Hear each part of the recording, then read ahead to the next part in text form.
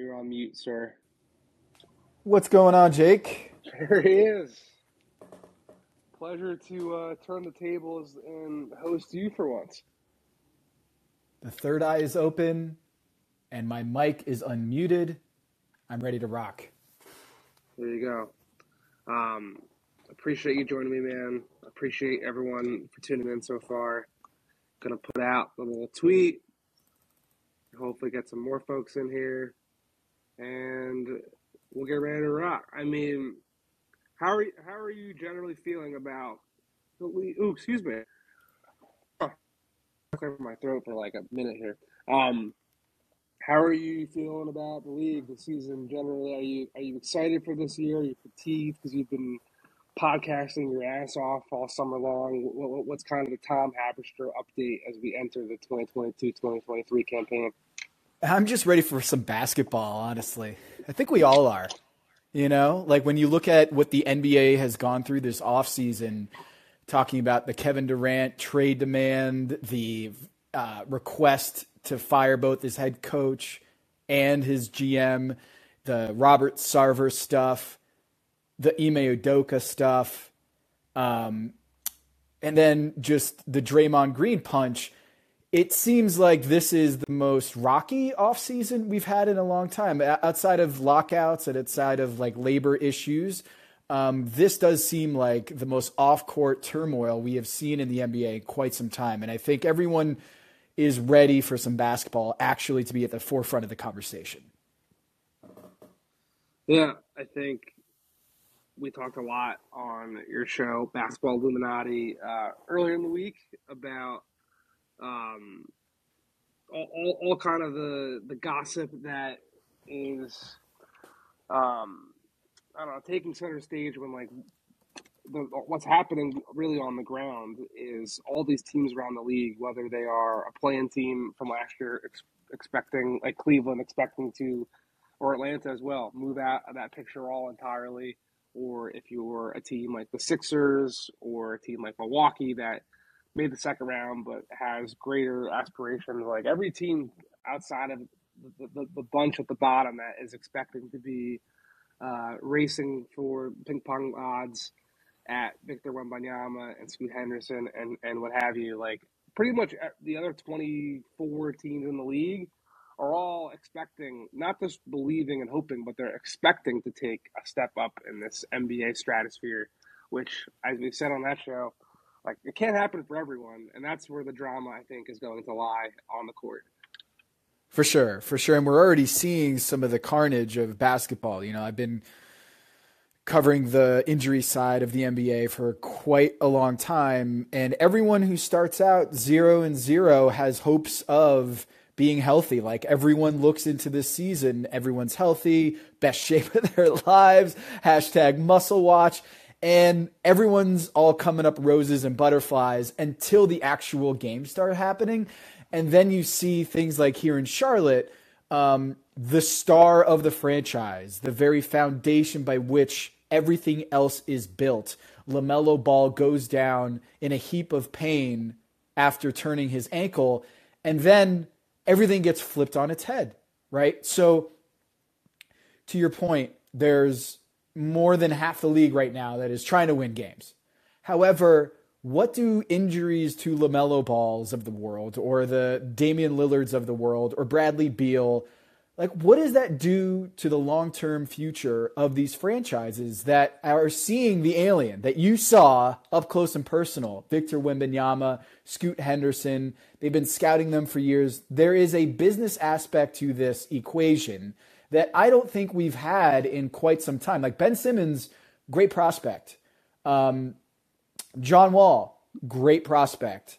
Anthony Davis, that weird, the unibrow, all of that stuff that we saw at Kentucky had some business appeal about like, man, this guy, he's kind of a freak. Like he's got these abilities that we don't really see too often. But in terms of marketability and in terms of selling the vision of your future, nothing is like Victor Wembanyama, not even LeBron. Like LeBron, you show a clip of LeBron in high school to my mom or to my aunt or to my uncle who's never watched sports in his life. they'll be able to pick out LeBron James and be like, oh, that guy's pretty good, huh? The Victor Wembanyama thing, you don't have to know anything about sports to see that that's the big ticket. That is something I can't take my eyes off of. And when you're a team like the Hornets or the Wizards or even the Blazers, I think, are going to be in this position too. If something happens to their star players, we have a chance at like $1 billion player, a $500 million player in Victor Wembanyama. We need to reorganize our entire future and pivot around those chances because that is a lottery ticket. Mentioned one thing there that I want to go off on a very, very, very minor tangent on, but you're someone who has his third eye open at all times. Look, man, you mentioned the brow, you mentioned marketability. I had this thought this summer. I threw it by a marketing friend. They told me I was crazy, but I want to pitch it to you. Okay. There's a wide open lane for an NBA player to become the stash. There is no NBA player recognizable by their mustache. I don't know why it hasn't happened yet. Why hasn't it happened? Am I overthinking this? Is this stupid, silly, or is this a genius marketing ploy that could turn anyone from Austin Reeves to someone of Anthony Davis's caliber into the next great NBA commercial machine? Yeah, because we have the beard, right? We have James Harden. Beard, He's already you got the brow, the beard. Jared Allen's the pro. Yep. Yeah, we've got all that. Sideburns, I don't think we have someone who's got sideburns. The stash, man. The stash is a void that needs to be filled. I mean, I guess Larry Bird has that on lock from his playing days.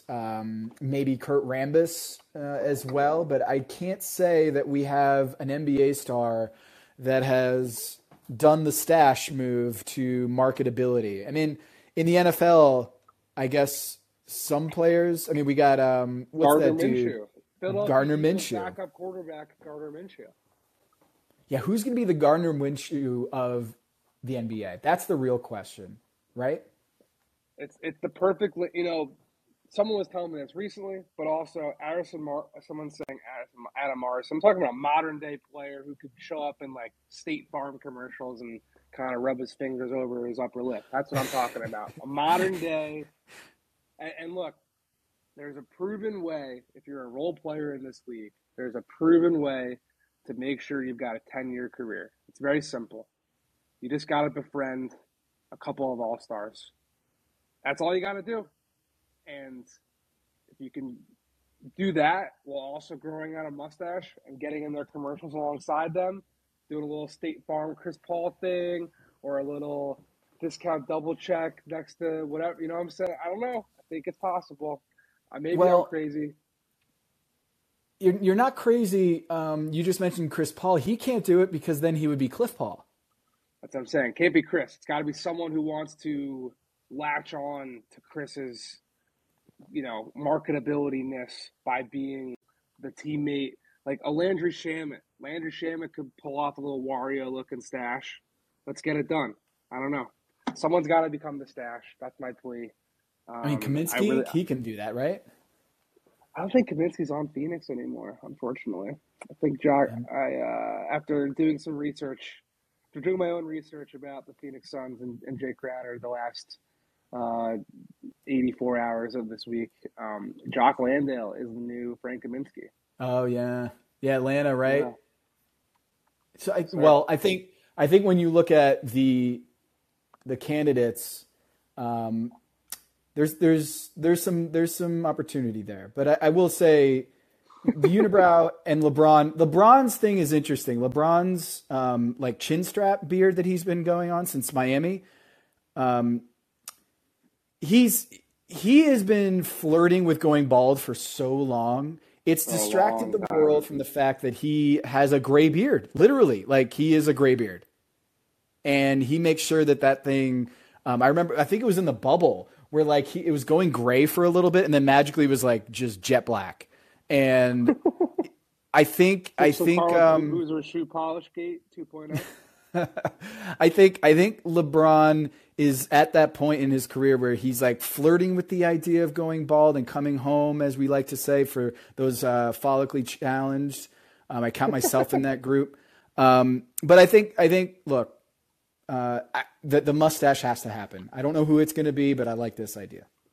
If it happens, you guys, all 55 of you listening live right now, you know where it came. All right, back to task. We were talking about Charlotte. I'm curious if your Russell Westbrook trade prediction is connected there, because look, in the spring, that was certainly, and LaMelo's going to have to get paid eventually. At the time, there was certainly expectations that Miles Bridges was up for $170 million or something like that. I forget the exact numbers off the top of my head. Maximum contract before the unfortunate events from all aspects occurred with him in Los Angeles and the ongoing litigation there, or whatever the correct terminology is. He's no longer in the picture, right? But I think still, even with that, the fact that Gordon Hayward's on the books and Terry Rozier's on the books and Charlotte doesn't seem to be, I mean, the Hornets, if you talk to 10 league staffers, I think 7 out of 10, my rough estimate off of the conversations I had this week, are predicting Charlotte to be the team that, even before it was happening, even before LaMelo got hurt. But they are predicting Charlotte to be the team that has play-in or playoff aspirations, that is most likely to find themselves fumbling games maybe down the stretch in hopes of attaining said alien you were referring to earlier. So as our native Charlotte correspondent, what say you about where you believe this team should be going directionally? And are you of the mind that some type of Westbrook deal, which again, we're just talking in concept here, in the spirit of the show title, this is just one man's opinion, but I believe you have some takes that you'd like to get off your chest. Yeah, well, when you look at Russell Westbrook this preseason, it's not going well. It's not going well. And I'm not even talking about the stuff that went viral last night against Minnesota, where he was appearing to not partake in the huddle in the game, before the game. That's not what I'm talking about, although the optics of that don't look great. And these things sort of take a life of its own. As you've been covering the league, you know that like a viral video or something that happens and becomes a meme on the internet, it has a life of its own, and players have to keep getting asked about those things. And it gets very annoying, and these teams carry that weight wherever they go, and it gets very aggravating having to answer all these questions. Russell Westbrook's commitment to the team, why he's not part of these huddles, whether it's legit or whether there's other stuff going on. That's just a pain. And this season for the Lakers is really about LeBron James chasing Kareem's title, the all-time scoring record, and Anthony Davis's return to the throne, right? Like, those are the two biggest storylines for the Lakers. And every time that we talk about the Russell Westbrook sideshow of like him shooting off the side of the backboard or turning it over or not being a part of the huddle, and look at like the way he's talking about Patrick Beverley, the more that this adds up, the more to me it feels like we are headed quickly to a departure, right? In the offseason, like I said before, everyone's 0-0. Everyone is undefeated. And so you can paint a rosy picture, and then the ball tips off and Russell Westbrook looks as unhelpful as ever. His usage rate is now in the preseason at 21%, and those things track from the preseason to the regular season. Now in the preseason at 21%, and those things track from the preseason to the regular season. So if you see a drop in usage rate in the regular season, it's usually preceded by in the preseason, as those exhibition games are playing, that the drop is already evident in those preseason numbers. So you can shrug it off if you want, but it should be at this point in Russell's career. So when Charlotte is going forward this season, at the start of the summer, they had 2 play-in tournament appearances. They're on the cusp of the playoffs. LaMelo Ball is an all-star at age 20. He's putting up huge numbers. He's an absolute magnetic personality here in Charlotte. Everything you would want in a franchise pillar. He's got bravado. He's got charisma. He's got a game that is so fun to watch. He can shoot from 30 feet in. He can dunk. He can fly. He can pass. His vision is insane. He's got the pistol Pete, throwing the ball halfway down the floor. Like, he sees the game before the actual, like, the chess move before the chess move happens. This guy is everything you want in a point guard. Another guy, ironically, who likes some alien UFO type of materials with his sneakers, and he's a very big Rick and Morty guy. I don't know. I'm just putting data points together. That's all I'm saying. That's all I'm saying. You're connecting some dots, is what you're doing. I appreciate this as a soldier in the fight, to keep everyone's eyes open on these things. Like, Rick and Morty on shoes absolutely portends that Victor Wembanyama is coming to Charlotte, right? This is all one healthy. Yes. Right? If that guy that is selling out the lower bowl of the Charlotte Hornets arena, if season ticket holders are lining up to put their if season ticket holders are lining up to put their money down to see LaMelo ball, and he's not healthy, he's not available, that changes the course of the franchise. It does. The injury that he suffered the other night, it looks like a 1 to 2 week thing, possibly a grade 2 sprain, but they're going to want to take things very careful here with that franchise pillar. And there are other signals here that suggest that the Hornets are not going to be able to make the playoffs this year. Namely, Steve Clifford, who was the head coach a few years ago, who was brought back after Kenny Atkinson backed away. You know, I was there for media day and hearing him talk about the future of the team and like their expectations this year. He's very non-committal about the playoffs. And secondly, Mark Williams, their star, in the draft at Duke that they got in the first round in the lottery, he said he was already going to be the third string center. So I've heard multiple accounts, Tom, from inside the Hornets organization that Nick Richards is multiple accounts from inside the Hornets organization that Nick Richards is the real deal, a favorite of Steve Clifford. And finally, all these young big men that the Hornets have, not saying he's going to be their star. That's all. That's like every fifth word they talked about is how good Nick Richards has looked. And so Gordon Hayward, another thing is that they want to make sure that Gordon Hayward's healthy this season, and that does mean load management. Okay. Yep. That means making sure they're careful about how many minutes he plays, when he plays, how often he plays.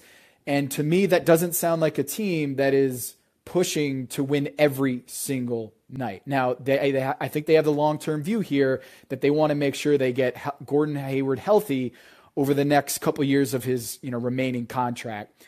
But also you can see laying the foundation for making sure that he's healthy for a trade, right? And so if you're the Lakers and you're tired of this Russell Westbrook sideshow and the circus that follows every move, everything he does pregame, during the game, the contracts work. Gordon Hayward, Terry Rozier to the Lakers for Russell Westbrook. You're the Lakers. You want a big ball handler who can play guard multiple positions. Gordon Hayward, shoot the ball, handle. Terry Rozier, fifth most 3-pointers in the NBA over the last 3 years. The number one on that list is Buddy Hield, also one of the guys who is being talked about with the Lakers. So I do think that there is a lot of ingredients here for a potential trade. If LaMelo Ball, again, this is a big if LaMelo Ball is not healthy or that ankle doesn't recover the way that they want it to, and they're going to take the long-term approach here with LaMelo, I could see them switching gears and deciding this isn't our year. The absolute, not the worst summer possible for the Hornets, but they offered the job to Kenny Atkinson, who was agreed to, then got pulled out from underneath them. Then they have to re-sign Steve Clifford, and then the Miles Bridges scenario happens. This has not been a good offseason, but there is a light at the end of the tunnel here, and it's 7'4", 7'5", maybe 7'6". Who knows how tall that light is at the end of the tunnel? And I just wonder if Charlotte and the Lakers are a good fit here if those 2 first-round picks are thrown into the deal. And you know better than I do, the 2027, 2029 picks from the Lakers. I think they're going to get traded here this season.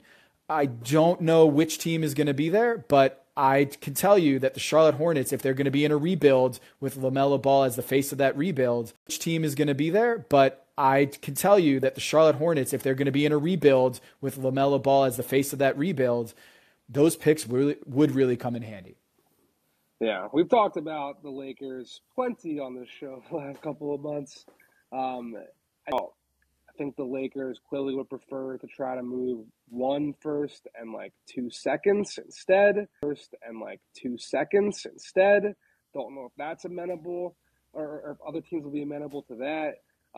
But let's bring it more towards and one more Lakers point is also, someone has told this to me earlier in the week when I was talking about because Phoenix and Utah are kind of connected right now in terms of just talking about what's on the docket transactionally, being that the Suns were looking at Bojan Bogdanovic before he got moved to Detroit, and there's still that Clarkson thing that could happen, and obviously the Lakers were trying to flip Westbrook for those players too, and it's kind of a big love triangle as most of these transaction cycles end up occurring where 2 teams want one guy or 3 teams want one guy, and they all kind of get held up, or even not all of them can happen, right?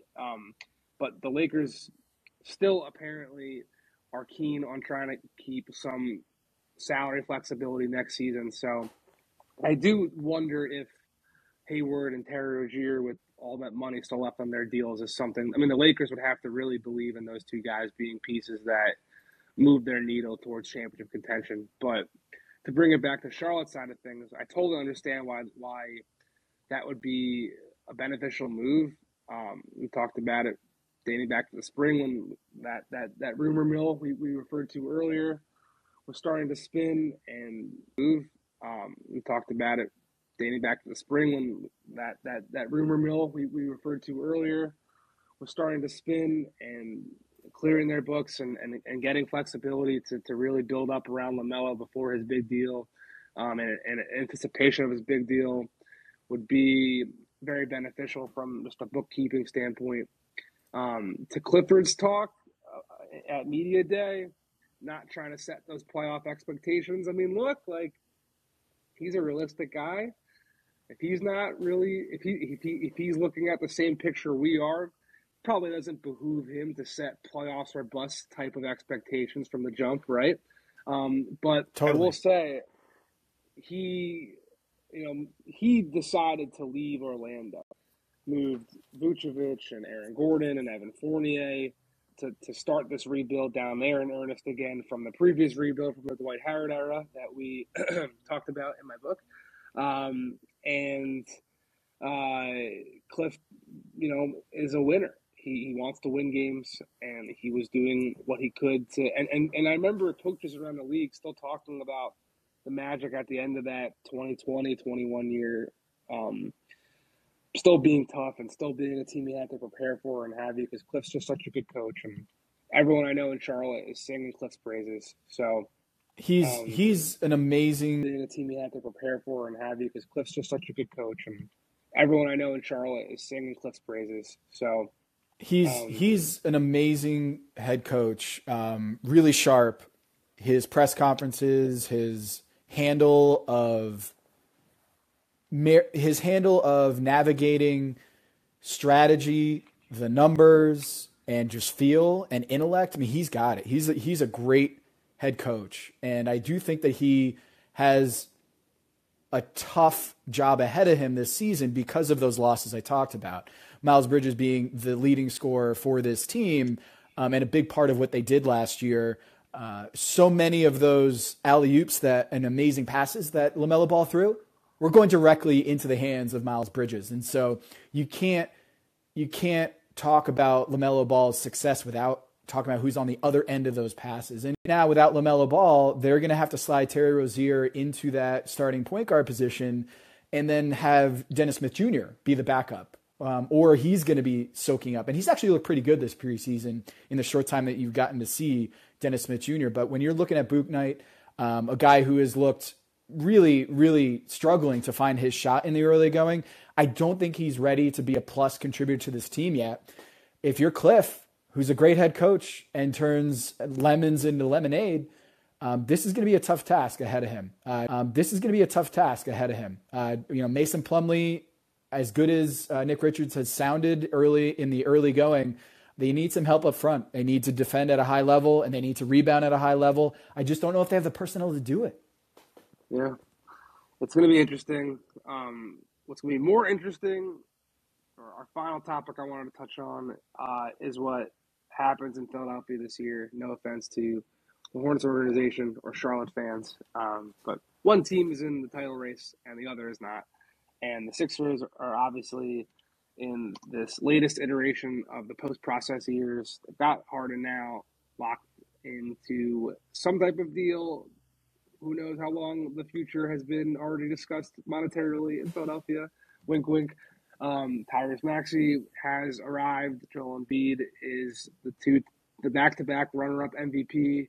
And I have been struck, as many have, by just how good Tyrese Maxey has been this preseason. And people around the league, and definitely people in Philadelphia, are starting to talk about how legitimate that growth in this that we've seen so far has been. Is it really just a product of Embiid not playing as often during? I have been struck, as many have, by just how good Tyrese Maxey has been this preseason, and people around the league, and definitely people in Philadelphia. I heard Daryl Morey talking about this on the Right Side Ricky Sanchez podcast that I think came out Wednesday. Philly needed a couple things to happen to move them from second round competitor to true champion or true champion contender, and one of them was Maxey taking a leap such as this. And I saw on Twitter you had some nice data about maybe Harden's lack of all MVP, all world ability performances that we haven't necessarily seen in his Philadelphia days. Maybe that's more of a result or a net result of Tyrese Maxey's emergence as well. So I'm curious, just from your analytical mind, what are your thoughts on this kind of backcourt situation that's developing with a potential Eastern Conference champion? Yeah, I mean, Tyrese Maxey is playing at an all-star level this preseason. Like, he has arrived, like you said. He's averaging 31 points per 36 minutes, just scoring the heck out of the ball. His three-point shot is a revelation. I keep thinking, like, okay, we knew he was going to be a slasher. We knew he was going to be a menace in transition. But the ability to be a 40% shooter or higher from deep, and the quality of looks that he's getting, these are some tough shots that he's getting. And he's going to get more open shots as he plays with not Joel Anthony. That's the Miami Heat's Joel Anthony. The points per 36 minutes, just scoring the heck out of the ball. His three-point shot, the more he's going to get those open shots, and his life is going to be a whole lot easier if Harden is playing at a high level. But as we saw with the Miami Heat in the Big Three, someone is going to have a big dip in their scoring output. And it looks like James Harden might be the one that's going to see, like, oh, wait, I'm the Chris Bosh of this trio. Like, the ball's going to be going into Joel Embiid, and Tyrese Maxey is just going to be flying in the secondary break and just being in transition. And I'm going to be able to get, that second layer buckets. Because right now, Tyrese Maxey, the way that he's playing, it makes me think that, like, it's not a 1-2 punch with Harden and Embiid. It looks like Tyrese Maxey is that guy. He is bringing it at that level. And for Daryl Morey to find that talent at the back half of the first round a couple years ago, is just another one of those gems that he is able to turn those late first round, second round picks into a really good player, an all-star caliber player. It's another success story for him. So Maxey, his ability to develop and elevate into that third all-star for this team, that's scary business for the rest of the league, because unlike the Big Three with Miami, like, Embiid is a Defensive Player of the Year candidate stepping onto the floor minute one. An all-star caliber player, it's another success story for him. So Maxey, that's a scary mixture of talent. So throw in PJ Tucker, an enforcer there, and does the dirty work, and DeAnthony Melton, where he's going to be able to come off the bench and be that second scorer for them.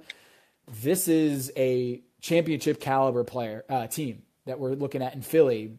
If Doc Rivers plays his cards right, like that very much will be a champion at the end of the year.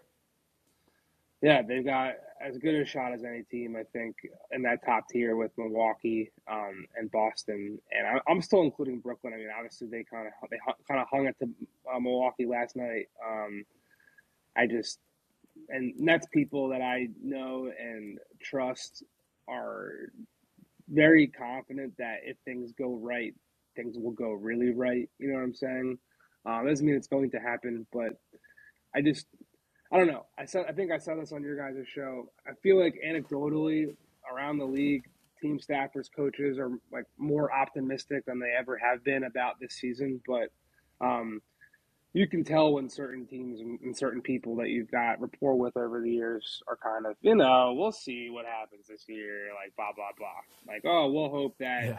like the Pacers are kind of in like like we'll see what the ping pong balls spin, and maybe the Cavs don't have as good a year. We got their pick, like that type of stuff. That's not happening in Brooklyn. Like the Nets are certainly of the mind that they've got the pieces that can build into something pretty special.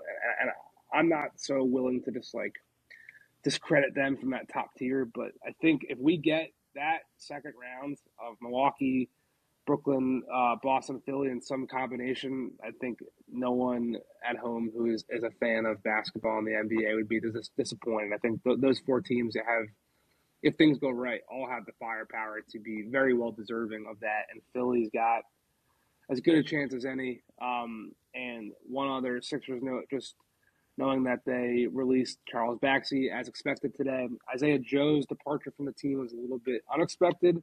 I know my buddies in my high school fantasy football group chat were very disappointed to see him go. And I know fans tend to react sometimes. Like when Dennis Schroeder got added to the Lakers fans were immediately like, oh, the Russell trade is imminent. And sometimes when the Sixers now have an open roster spot, I remember back from the Hinkie days, oh, a deal's coming, a deal's happening. They must have something up their sleeve. I don't believe that to be the case here. I think they're of the mind of several teams are where we're going to leave the roster spot open for flexibility and see what happens. And if there's a two-way opportunity where he doesn't clear waivers, they could bring Isaiah Joe back. But they're just a deep team. This is the deepest Sixers team that we've seen, I think, in the Joel Embiid era. So it's going to be pretty interesting to see what their ceiling can ultimately combine into becoming.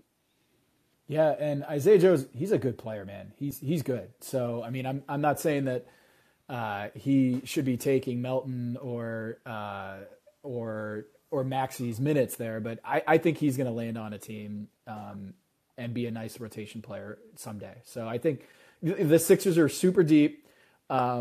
I felt the same way about the Seth Curry acquisition a couple years ago, where it was like, man, Melton is super underrated, and we're going to be talking about that in the playoffs or down the stretch about how sneaky good that acquisition was. So I think, look, it's up to Doc Rivers to make this all happen, but certainly the ingredients are there. They talk about like the difference between a tornado watch and a tornado warning is like, tornado watch is the ingredients are there for a tornado, and a tornado warning is like, oh, there has been a tornado sighting. Like the ingredients are there for the Sixers to win a title, and it's just can they get it all together this season before James Harden, sees even more of a steep decline in his ability to play at a high level. All right, before we go, as typical tradition, I've asked you several questions. I think it's only fair. You don't have to, but if you want to put me on the spot while I put you on the spot, and you want to ask me a question, I'm ready. I'm here to serve at your leash. Convince me why I shouldn't take the under on the Phoenix Suns. Ooh, I mean, as we load up a question here from my guy Charlie Saturday. Look, winning is the magical elixir that clears all dirty air and what have you in the NBA. And I was pretty struck when I saw the Suns at preseason in Las Vegas against the Lakers, and when I tuned into their game against Denver. Like the pregame vibes seemed pretty good. Like the guys are all happy. DeAndre Ayton saying all that stuff in the summers under the bridge. Like if they can figure out a Jay Crowder trade, maybe things do work out. But shit, I mean, we'll see what happens with Cam Johnson's thumb. The Crowder stuff that I detailed the other day at Yahoo, like pretty much across the board, universal. What I've heard from rival team people is that this is not been the most productive way to have that situation unfold. So I think the only real reason to be bullish on them hitting the over is that they've been wire to wire the second or third or first best regular season record team for the last 2 years and basically have that whole core besides Jay Crowder back. And they're looking at Crowder as a tool only to use someone to get people back of his caliber, of rotation caliber. So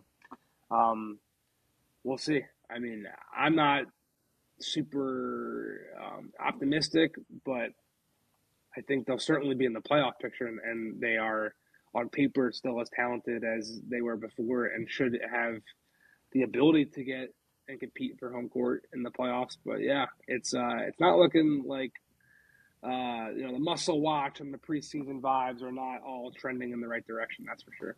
I mean, the Jay Crowder stuff, the Cam Johnson stuff, the fact that they lost to an NBL team in preseason. I just, the Demon Deacon inside of me, like the idea of like Chris Paul, did we see his best shot at winning a title? I think that's a very real possibility here, is that Phoenix Suns. We're up 2-0. Up 2-0. The situation was right there for the taking. And I just don't know if he's going to get closer to that unless some like seismic changes happen within the Phoenix Suns.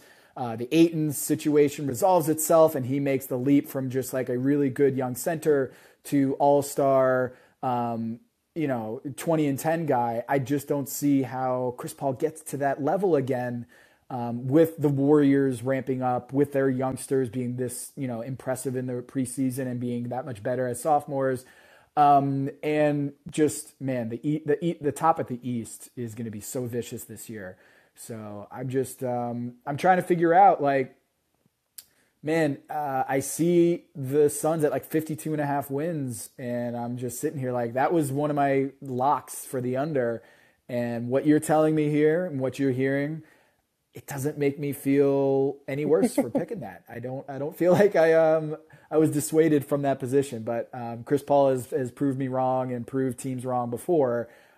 Speaking of which, at OKC a few years ago, replacing Russell Westbrook, like it's tough to doubt that dude. But that Sun situation doesn't look great right now, especially with the offseason to Sarver and trying to navigate that. It'll be interesting. All right, Charlie Saturday, quick, thoughtful, astute question as you always bring. What's up? Oh, man, I'll try my best. So, guys, I kind of lost in the Wembanyama Scoot Henderson matchup. Was just how big of a night it was for the G League. Like, I would have to imagine it was probably the highest rated G League game of all time. And I'm just wondering, like, with your third eyes open here going forward as the NBA drops the age limit, I just see a huge opportunity as like a product for people who want to watch. The quality of play was so much better than a college game, I think. And going back to just something a drum I've been beating about the salaries and pumping more money into the G League. Like, do you guys see a tangible thing here where the G League can keep becoming a place where, the top players just outside the NBA will come instead of heading overseas, as well as, the 18-year-olds and 17-year-olds? Like, is this going to can every team have their own Ignite essentially going forward? That's definitely something that's kind of in the ether, but I think the age limit has been a kind of hotly contested topic ever since Adam Silver's regime, I guess, if you will, kind of have floated it out there that that's something they would like to do. I mean, for the G League really to have greater success, like you talked about, and like you said, there's got to be more investment from a monetary standpoint. And I do think that there is the potential, if the league does shift some funding to prop up that league, and there's talk about, do you add a third round of the draft, right, to be more of a feeder system for the G League, and if salaries get to be a competitive enough situation where, I mean, look, the fact that Rudy Gobert is making 40, $50 million, and other guys are going to end up making 60 and what have you. You would think there's a way to shave some of the BRI to put it down to the G League, and maybe at that point, if salaries are $250,000-$500,000 across the board there, that the G League could even potentially steal some European players versus the opposite, where guys are in there basically as long as they can put off going overseas. But I don't know, Tom, are you bullish on that happening anytime soon? It seems like more of a concept than something that's really more of a reality. Yeah, I just wonder about like if the age limit is lowered, those Scoot Hendersons and Victor Wembanyama's aren't going to be in the G League anymore. They're going to be in the NBA, right? So you're almost cutting off your nose to spite your face, where you're you want to bring up more eyeballs to the G League, but all those guys that are moving the needle, they're going to be playing in the big club, right? So, that's a good question for you too, is like, were you surprised at the attendance for that game, despite all of the hype about Scoot and Wembanyama? I saw how empty the place looked. Yeah, it was pretty, especially the day game. I mean, the Dollar Loan Center in Henderson, Nevada, is not exactly a downtown arena in the heart of one of the city's or the country's most bustling cities, But I mean, to Charlie's point too, like the G League is better quality basketball than college. That is like pretty objective when you consider the fact that the G League is representative of the best players from college who didn't make the league. So, yeah, I think there's plenty of opportunity there. Just the NBA has never really, and most teams too, have never really cared too much about even winning games down there, let alone investing money and trying to create like a lasting product. So there's a lot that is standing in the way, but a lot of that does seem very doable to, I think, Charlie's point. And it really is just a matter of time for someone to start looking at it as a different opportunity than just the Rockets using RGV as a strategy laboratory, and you send your assistant coach down there to get head coaching opportunities and stuff like that, or send your two-way players or your younger players to get minute runs. It's not really looked at as anything more than that for right now. And maybe there's a world where we get like G League, and I mean, I think there is some type of union now for the players and the coaches. The coaches and executives down there need it too. Like there's just the G is not treated as seriously as the NBA is by any stretch. So, I don't know. I think to bring us to a close, one day maybe, but there's a lot obviously standing in the way from that. Tom, before you get out of here, anything you want to plug? Basketball Illuminati. I'm going to say it 3 times. Basketball Illuminati, Basketball Illuminati, Basketball Illuminati. Say it 3 times. Keep your third eye open. We have a lot of fun on this NBA pod for the Le Batard show. Amin Al Hassan and I just had Mr. Jake Fisher on the show. So if you haven't checked it out, this week we talk about Wembanyama and that whole game and what it's like to be in the presence of an alien. We tell the secrets about the NBA. So if you want to, add another NBA podcast to your rotation, make sure it is Basketball Illuminati on the Le Batard and Friends podcast network. It's also a great show to go on and have a 19-second clip cut out of context and then have the Thunder fans yelling at me all last night. We had nothing to do with that, man. I'm not playing. I'm sorry about that. That was, but that's what they're gonna do, man. It's hard in these streets. I'm just adding fan bases that hate me, and then when you have the haters, that's when you're doing something right. All right, Tom.